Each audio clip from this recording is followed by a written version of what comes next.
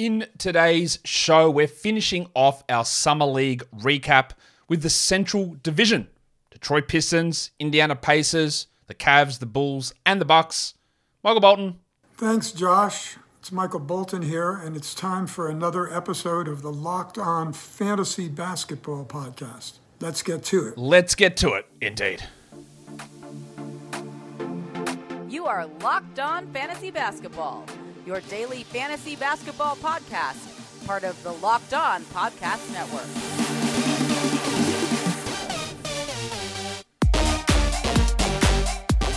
Hello and welcome to the Locked On Fantasy Basketball Podcast, brought to you by Basketball Monster. My name is Josh Lloyd and I am the lead fantasy analyst at basketballmonster.com, and you can find me on Twitter, as always, at redrock_bball, on TikTok at redrock_bball, and on Instagram at Locked On Fantasy Basketball. Today's episode is brought to you by FanDuel Sportsbook, official sportsbook of Locked On. Make every moment more. Visit fanduel.com/lockedon today to get started. Thank you for making Locked On Fantasy Basketball your first listen every day. We are free and we are available on all platforms.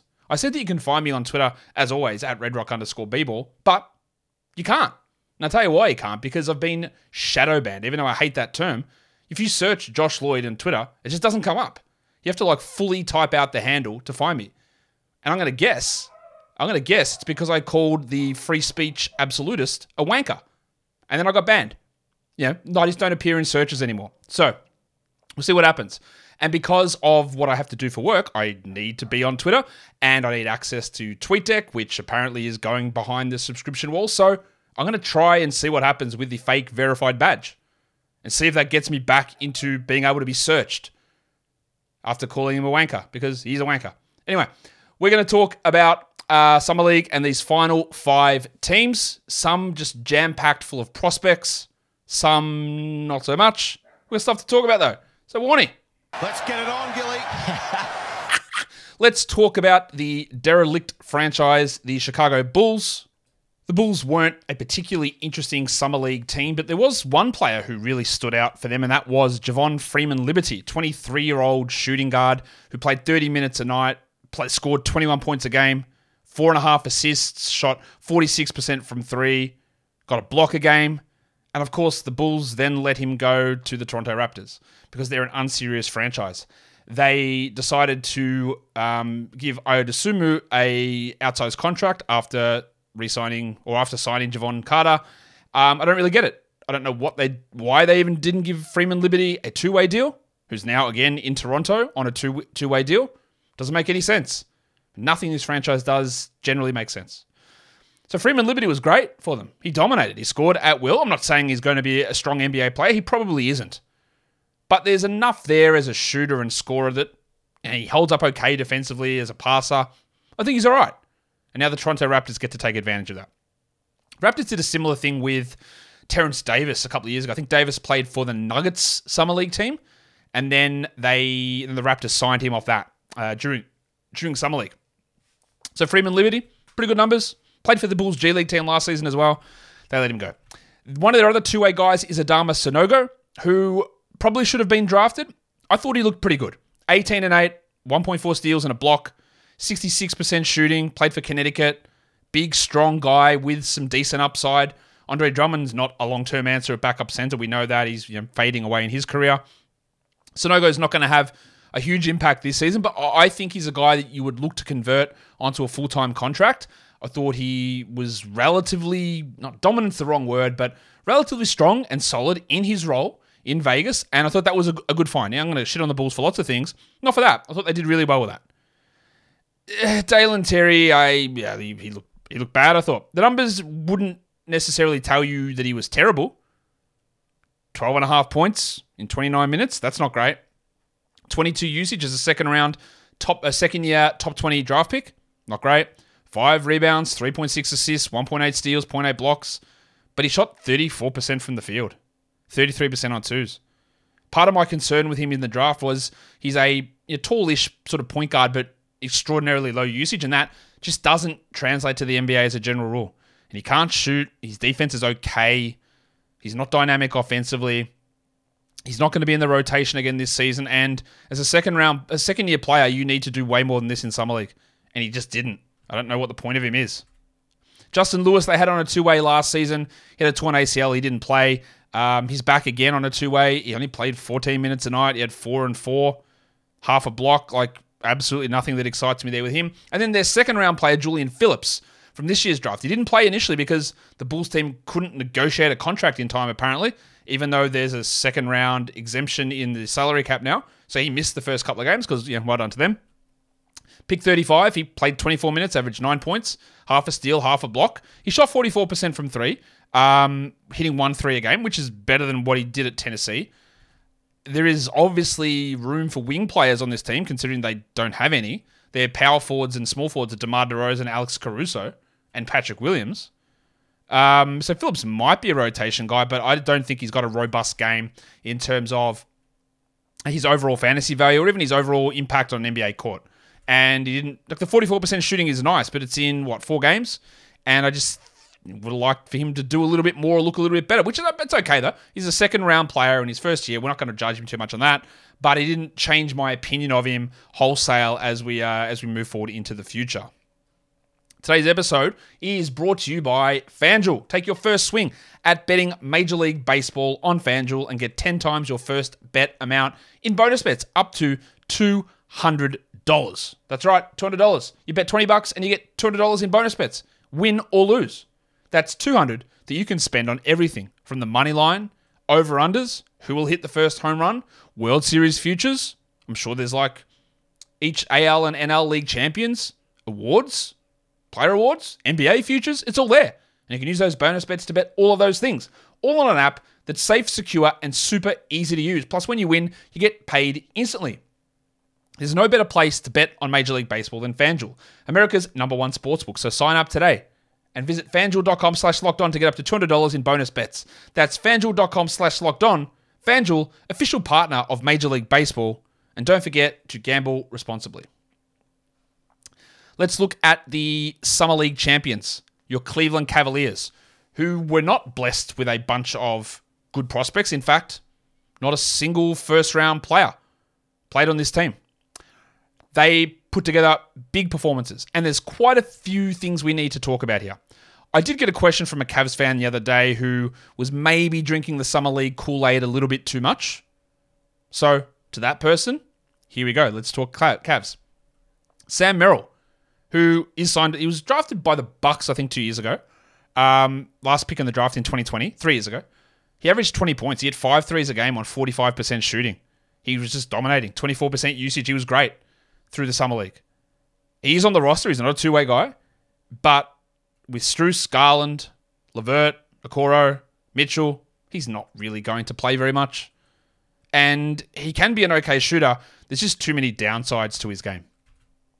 Evan Mobley's brother, Isaiah Mobley, who, when he was picked at pick 49 last season, well, that's a little bit of a favour to Evan, but I know someone like Sam Vecini, well, not someone like Sam Vecini, actually Sam Vecini, was massively in on him as a solid player. And he dominated. I thought that he was one of the best players at the entire Summer League. 18, 8, and 4.5 assists stands out as a big man. Power forward center, 4.5 assists, 1.5 blocks and a steal. Shot 49%, only 25 from 3. But that's Evan Mobley-ish. Mobley's a good passer, both of them. Look at that, those numbers are unbelievable.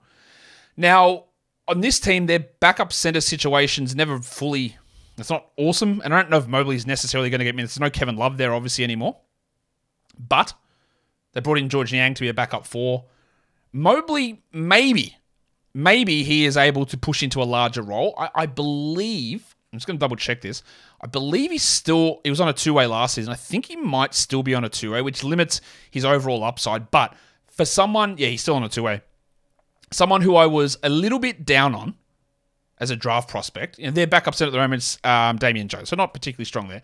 I wouldn't be shocked to see him work his way into being a rotation player. I was impressed. And same with Craig Porter. Just another to add to the swathe of Porter Juniors we have in the NBA. Craig Porter Jr. is a guard who's not particularly big. He's 23, but he's an absolute rebounding menace and an unbelievable shot blocker. 12 points, 7 rebounds, 5.3 assists, and 0.8 blocks in 26 minutes as like a 6'2" point guard. We know that players like that, Derek White, become insanely valuable in fantasy if things hit. I don't think that they're necessarily going to hit. He is a two-way guy as well. But probably should have been drafted. Put up some very, very strong numbers here outside of hitting 11% on his threes. He's probably going to be better than that. But that defensive ability, the hustle, the 7 rebounds, the 5 assists, just a name to keep an eye on that probably is going to outstrip being an undrafted player. And then there's Amani Bates, who was picked 49 in the draft. He's still only 19. He's very, very young. Flamed out at Memphis in college, went to Eastern Michigan and put up good scoring numbers on a terrible team with very bad efficiency. And I worried, what else can he do? Well, I was way more impressed with him in Summer League than I thought I would be. There's still a lot to happen here. He averaged 17 points. He hit 3 threes. He shot 40%. 0.8 steals, 0.8 blocks, 6 rebounds. All that's fine. But this is what he needs to be good. The ball in his hands, and that is just not going to happen on the Cavs. He's got great size. He's like 6'9", 6'10". Plays as a 3, as a 4. He's very skinny still, but can he defend? Can he pass? Can he do anything apart from take and make tough contested shots? And I still don't know the answer to that. But he was better than I thought he'd be in this scenario. He put up really good numbers. So maybe there's a little bit of hope. I'm definitely not buying it completely at all. I'm not changing my complete evaluation on him. But he did things that were impressive. Luke Travis was a second-round player last season, pick 56. He played 27 minutes, and I don't believe he's going to be signed to the roster. I think he's going to be back in Australia, or maybe he's over in Europe. I can't remember exactly. 2.2 blocks in his 27 minutes. Defended well, but that's really about it. Khalifa Diop was a second-round player last season. He had 8 boards in his 17 minutes, and then there is Sharif Cooper, who has put up some really good numbers in the G League and scored 13 points in 21 minutes, but we've spoken about small point guards, and I do like Sharif. I think he's too small. He can score very well at the G League level. He's a very good passer. He's a very smart player, but I just don't think he's going to be able to overcome the height issue. And he's still not on a roster, but I wanted to bring him up because he was a prospect that I was relatively high on. Let's go to a team that was just jam-packed full of prospects. So again, when valuing or looking at these players, it's important to know who's playing and the way things change when players were shut down through games. The Detroit Pistons. Let's start with Jaden Ivey, who the numbers there for Ivey are pretty good. They're not the greatest, but they're not bad. 18 points, 4 rebounds, 7 assists, 3.5 steals, but he shot 27% from 3, and he shot 41% overall. I thought his first game was relatively poor. He's real tunnel vision, and he didn't, for a guy that was the 5th overall pick in his second season, who started a bunch of games as a rookie, I wanted him to do more. He had 32% usage, but in scoring only 18 points on a true shooting of under 50 is pretty bad across 2 games. There were enough flashes there to go, okay, there's a few little things, but he didn't do the things that we didn't show enough to me where I go, you are clearly too good. He was probably too good for Summer League, but he didn't blow me away. And that's a little bit of a worry. I was massively impressed with Ausar Thompson, though. It gets me a chance to do this. I think he's talking to you. Now, in that first game, he was just ignored. Like, Ivy wouldn't pass it to him. James Wiseman black-holed his way to whatever shots he was getting. And Ausar would run into position and never get the ball. But every game that Ausar played, the offensive confidence got better. But from the moment he stepped on the court, his passing vision was elite. His defensive positioning was elite. His basketball IQ was elite. I think he's an awesome player. The shooting, I don't know if it ever comes around. I'm not sure how much it matters. I think he's got that many athletic gifts and IQ gifts that I'm not sure it matters how good of a shooter he is. Now, we hear the comparison for him all the time, and I heard it so many times from people in person there of Andre Iguodala. Now, Andre Iguodala, the beginning of his career for the Sixers, was a pretty good scorer, like 18, 20 point per game type of score. I'm not sure Ausar's ever that, especially not on this team. But he's a guy, and we saw, like with Amen Thompson, the defensive numbers, they translated. He averaged 13.5 points on only 21 usage, 10 rebounds, 3.5 assists, 2.3 steals, 1.8 blocks. He shot 47 from the field, 27 from 3. The shooting is going to be a huge concern. And I don't think that he's going to be a redraft player this season because I think they'll start Cade, Ivy, Duran, Bogdanovic, and probably Isaiah Stewart. Now, I wouldn't do that. I'd start Bogdanovic at the 4 and Ausar at the 3. But I don't think that's what they're going to do. So Ausar's going to probably play 20 minutes a night coming off the bench. He'll get some spot starts here and there, and minutes will ramp up as the season goes on. His ability to generate defensive stats, rebounds, and assists makes him super valuable for fantasy. The problem you're going to have is the deficiency in scoring and percentages. But as the games went on, he looked better and better, And when Ivy was out of the picture, he looked even better. The problem is in the regular season, Ivy's not out of the picture. Ivy's going to be there. So how does Ausar touch the ball enough? He's going to do so many important things for winning, but I worry that it's going to be a little bit rocky from a statistical point of view for fantasy for his first season. I still have him at number 4 in my Dynasty rookie ranks, and that is not changing. I was impressed with Jalen Duren. 29 minutes a night, 20 points, 9 rebounds, half a block, 68 from the field. He hit half a 3 a game. So he hit 1 3 on 50% shooting. Just taking that 3 is growth. But he was doing facilitation stuff. He was doing crossover dribbles. He was trying to expand his game, and he looked great. And there is not one person in the world, there probably is, and you might be watching this show, who will come here and tell you, no, actually, I think James Wiseman is a better player. It is not remotely close to me. Duren needs to play 30-plus minutes every night. Whether Monty Williams believes in that, I don't know. Whether Troy Weaver puts the pressure on Monty Williams. And I read some articles on The Athletic about the Pistons, and a lot of people in the comments were like, man, they gave Monty Williams all this money. They're not going to interfere with his decision making. And I put in my head, I didn't comment on it, but I put in my head, maybe it's the opposite. Maybe they're like, Monty, we've given you all this money, but we want you to coach the team in the image that we want it to be. So you've got the money. The money's for you to come here. The money's for you to do these things, but you've got the money. Like, we want this to work. Make it work. That's probably a stretch, but I don't think paying him that amount of money necessarily means that, Monty, you do everything you want without any input from the front office. I don't know about that. And what that means is the scary shit of playing James Wiseman and Duren together, or Bagley and Duren together, which is an absolute disaster because Troy Weaver, I don't think, knows how to build a team at all. I don't think he knows what he's doing. Las Vegas resident legend. Duren, really good. Loved it. And you look at James Wiseman's numbers and you'll think, Wiseman was pretty good. But he wasn't. He was bad. He averaged 16 and 11. He shot 55 from the line on 5.5 attempts. He had 27 usage. He shot 25% from 3. He can't defend. He's a black hole in offense. He's Marvin Bagley IV. He puts up points and rebounds. 1 assist a game. No steals. Half a 3. He shouldn't play. He's their 4th best center, if you want to count Stewart in that mix, even though Stewart won't play a single second as a center this season. He's bad. But I'm waiting to hear the nonsense from Troy Weaver and the Pistons that have extended him on a 3-year, $40 million contract after they overpaid Marvin Bagley a year ago. He's bad. And the Wiseman-Duren pairings are bad. We'll see what they do. But I am shit scared of the nonsense this team is going to pull. Marcus Sasser. He scored 40 points in the final game. That's great. Overall, though, I wasn't impressed. He scored 40 points, but averaged 15 points a game. Because the other games, he averaged 10 points a game. He shot 44% from the field. He shot 27% from 3. He averaged 3 assists. He's 23. He's short. I don't know where he makes sense on this team when Jaden Ivey, Cade Cunningham, Ausar Thompson, and also Monte Morris are ball handlers.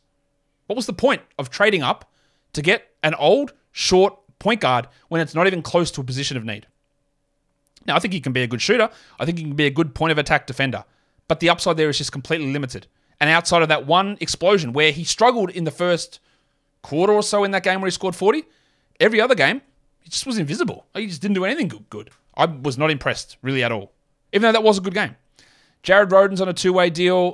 He's about to turn 24. I don't really know why they're keeping him around. A block a game, steal a game. Like, okay, fine. But nothing super exciting there. And then Malcolm Casalon, another 2-way player. He averaged only 8 points with a steal. I thought he had a couple of little moments, but overall, I think he's going to come here on a 2-way and really not play much and probably end up back in Europe in a couple of years, even though I don't mind him as a player. They also had a couple of interesting guys on their roster that we've seen play in the NBA before. Xavier Simpson. Oh, I haven't done this one for a while. Where is it? Simpson, eh? Kiefer Sykes. They had Buddy Boeheim, one of the worst 2-way contract players ever last season, and also rookie Tosan Ebwanwan. But none of those guys stood out. It's just hard to get reps and minutes on a team filled with as many prospects as the Pistons were. The Pacers also had a ton of prospects to talk about. Andrew Nembhard, I thought he looked really good. And this Pacers team, we'll talk more about this in the preseason and off-season. I don't know what they're going to do with their lineup. Halliburton's going to start. Miles Turner is going to start. Who else? I don't know. There's Mathurin, there's Heald, there's Nembhard. Two of those three are going to start, I would guess. But which two? And there's someone else I'm missing there as well.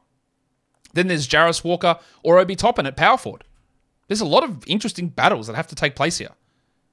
I said here, Mathurin, Nembhard, Heald. Yeah, they're the three guys. Like who's going to come off the bench? Last year it was Mathurin and Nembhard and Heald started. So I don't know what's going to happen. But Nembhard was great. 17 points, 7 assists, 2 steals. Only 22% from 3. But he looked too good for Summer League as a second-round player. I don't think he's got real star upside, but he was pretty good. And his role is probably going to be more important in impacting guys like Heald and Mathurin. Isaiah Jackson, 17 and 12.5 with 1.5 blocks, third-year player. So he wanted to go and play in Summer League, so that's good news. 70% from the field, didn't hit a 3. He looked a little bit too good for Summer League, but again, is he going to lock in as the backup center? Is Rick Carlisle going to do the let's play Jalen Smith, let's play Isaiah Jackson? Yeah, rotating. And Jackson's really not going to break out unless they trade Miles Turner, and I don't think that's happening anytime soon. I still believe in Jackson as a long-term dynasty stash guy, but it's just going to be more of the same for him this season, playing like 18, 19 minutes a night, I would guess. And I don't know what to make of Benedict Mathurin, who's just turned 21 as a top six player last season. I would have hoped for a little bit more. He scored well, 22 points in 33 minutes, 29 usage. That's what he did last year. But can he do anything else? And so far, the evidence would suggest to me no. 4 rebounds, 3 assists, half a steal, 35% shooting, 27 from 3, 41 from 2. And outside of a red-hot start last season, he fell away a lot. Maybe he is just going to be a sixth man again for this team. Because with the way that they have played in Summer League and last season, Andrew Nembhard has been better. And Nembhard is 2.5 years older and doesn't have anywhere close to the level of upside that Mathurin does. But it's absolutely not a slam dunk for a number 6 overall limited shooting guard to be a star. Shout out to Ben McLemore or Nick Stauskas or any of these guys. So Mathurin can score. He can draw free throws. That's a huge skill. And I think, I'm not writing him off. I think he's going to take big steps forward this season. But it didn't really happen here outside of, again, the 7 free throw attempts per game. And watching this team again, I went, oh yeah, Mathurin's playing. Like he didn't dominate as much as you would have hoped he would have. And then we get to the number 8 pick, Jarvis Walker. Hello. The thing on Walker was elite defense, the offense you worry about, and it's exactly what we saw. I thought his defense was amazing. He averaged 1.3 steals, 1.3 triples, and 1.3 blocks. He had some massive, game-changing sort of impact defensive plays. Big spike blocks. He guards unbelievably well. And the offense was really bad. 18% from 3, 45% from 2. He averaged 14 and 8 on 34% shooting. He couldn't hit free throws. There were some real disaster games. I think it was one game was like 1 of 9 or something. He had some really, really bad games in there, but it's going to be rough for him early on. He's going to be very low usage. He had 27 usage in Summer League. He might get 17 on the main club. I would start him immediately. I think his defense fits pretty well next to Turner. The problem is I think Obi Toppin's positional value fits really well next to Halliburton. So I don't know what they do there. But Walker's not going to be playing 30 a night. He might be a 26-minute a night, 25-minute a night guy. He'll get some decent defensive numbers, but his block opportunities will be lower, playing with Miles Turner, I would think. I was impressed with the passing from him. Overall, I was impressed with Jarvis Walker, but the offensive questions weren't answered. So, I think we have to limit our expectations for him as well this season. Kendall Brown was on a 2-way, then had a leg fracture last season. We didn't really see much of him. He was okay, like 1.6 blocks in 19 minutes a game. He's definitely intriguing. He's a very good defensive player, but the shooting for him remains a problem. Even though he did hit 43% from 3, he didn't really take many of them, and that's part of the concern there. And then first-round pick Ben Shepherd played 30 minutes, averaged 2.5 threes and 10 points, shot 39%. But if I'm going to say that Mathurin was invisible, Shepherd was more invisible. He had a couple of little moments which were okay, but if we're going to talk about the path to minutes for shooting guards, there's none for him. Nembhard, Heald, Mathurin, Neesmith thrown into that mix. Jordan Nwora, who's a wing. I don't really know where Shepherd's going to play. Isaiah Wong, 55th pick in the draft. He's 22. I don't really think that he's an NBA player. He flashed some good shooting at Miami and hit 40% from 3 here as well, but yeah, he didn't really blow me away. Nor did Oscar Shibwe, who's a very good rebounder, 7 rebounds in 13 minutes. He is an elite rebounder. but it's just everything else that I don't really believe in. But if there's ever a situation where Shibwe, who's a two-way player, has to play rotation minutes, which is a stretch because Turner, Smith, and Jackson are all there, then he will get big rebounds and like a Biombo sort of style player. It's also Mojave King, who only played 10 minutes a night. I think he's going to be playing, I think he's on 2 ways. He's going to the NBL. I can't remember. I was not really impressed with what he was able to do, unfortunately for Mojave. Let's go to the Milwaukee Bucks, and after going through the Pistons and the Pacers, who were jam-packed full of prospects, the Bucks were not. Andre Jackson Jr., pick 36 in the draft from Connecticut. I don't know how he's going to score in the NBA. He averaged 5 points a game in 25 minutes. He shot 33%. The floaters look bad. The threes look terrible. He's a very good defender. He had some huge blocks. He defends well. He's an okay passer. He had 6 rebounds, 2.5 assists. But the offense is disgusting. Think Andre Robertson. It's so bad. He's a smart player. He's big. He's got good size. He can defend so many guys. There's going to be moments where he's useful. But we're talking Matisse Thybulle level offense, like worse maybe. And that's going to really limit what he's able to do. Chris Livingston was the last pick in the draft. They signed him to a 4-year deal, I think, with some non-guarantees. Nothing that he did got me interested. I don't know what the point of that was. 11 points, 6 rebounds, shot 27% from 3. Absolutely no standout stuff from him, I didn't think. And then last year's first-round pick, Marjon Beauchamp, look, if they're waiting for him to take over from Grayson Allen, I don't think it's going to happen this season. 13 points, 1 3, 4 rebounds, 26% shooting. That's the real problem for him coming out of the G League Ignite. The shot's just not there. He's got some okay sort of dribble moves and driving ability, but I'm not sure that translates to the NBA level. I was relatively disappointed. AJ Green was a two-way for them last season. They signed him to a full contract. I don't know why. He played 10 minutes in Summer League, 10 minutes a game. Didn't do anything exciting for me. Amari Moore, another two-way guy for them, averaged 2 points. I mean, sure, he's not going to play much. And then there's Jason Gortman, who there was reports that he was a two-way, but he hasn't signed that yet. He's on an Exhibit 10, and he averaged 5 points a game. I thought he flashed a few little nice movement things and defensive IQ things, but overall, not that exciting. Drew Timmy's not an NBA player. Nico Mannion was really good. I thought Mannion played well, but in the end, he only averaged 9 points on 28% shooting, but he looked good, especially early on. And overall, their team was just really disappointing. Nothing exciting at all. And that gets us through all of the Summer League recaps. Follow this podcast, Apple Podcasts, Google Podcasts, Stitcher, Spotify, and on the Odyssey app and on YouTube. You thumb it up and you leave those comments down below, guys. We are done here. Thank you so much for listening, everyone. See ya.